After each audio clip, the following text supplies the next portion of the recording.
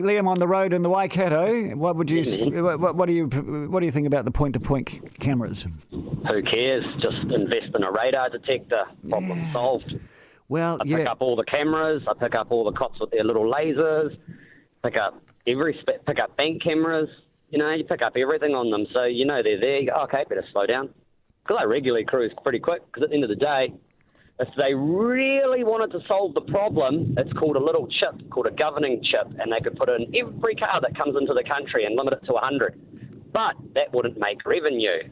So it's an intentional inducement. Bringing cars in that can do 250 Ks, not a problem, but putting the limit at 100. That's like making blank CDs, selling them, and then telling people they can't copy onto them.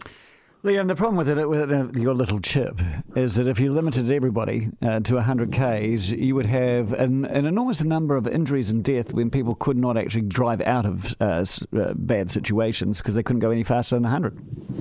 100's fine. The only people that need to be able to go faster is emergency services. Except, how do you know this, Liam, when you're cruising all around the Waikato at great speed, avoiding every camera with your piece of technology?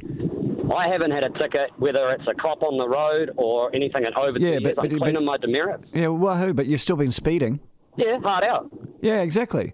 Yeah, because they make cars that can do 250 Ks an hour. Yeah, but we need a four-cylinder vehicle. I mean, if they really wanted to cut it down, just govern cars. Why don't? Well, how about this, Liam? Why don't we just stop selling or make it illegal your little radar gun? Well, it's illegal in Australia. Well, it should be. The police actually have devices in their cars that pick up radars, so they actually know when someone's running one. Yep. No, they will never be illegal here. New Zealand first in government, and when National's in government, I mean, these politicians are the biggest speeders and alcohol drivers in the country. I was incensed by that call. I think it was really terrible. But first of all, I think radar detectors should be banned in New Zealand because they are really only law avoidance. Two, the new cameras that the police are using are actually distance lapse cameras. So his radar detector won't work in most instances, so he'll achieve nothing. Yep. Yeah.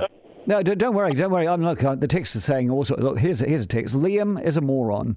My sister was almost killed by someone with his attitude. Just follow the damn speed limit, Yeah, I absolutely agree. I was just incensed because of the families that have the hurt of the road toll, and it's because of idiots like him who think he's better than anyone else. Yeah.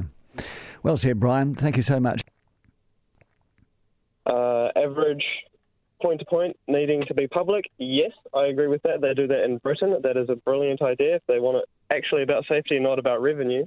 But also, do you know what cars don't speed? What cars don't speed? Mm-hmm. Small ones. No, even small cars can get up there, 140 easy. Governed ones. No, I'm talking about self-driving cars, mate. They don't speed.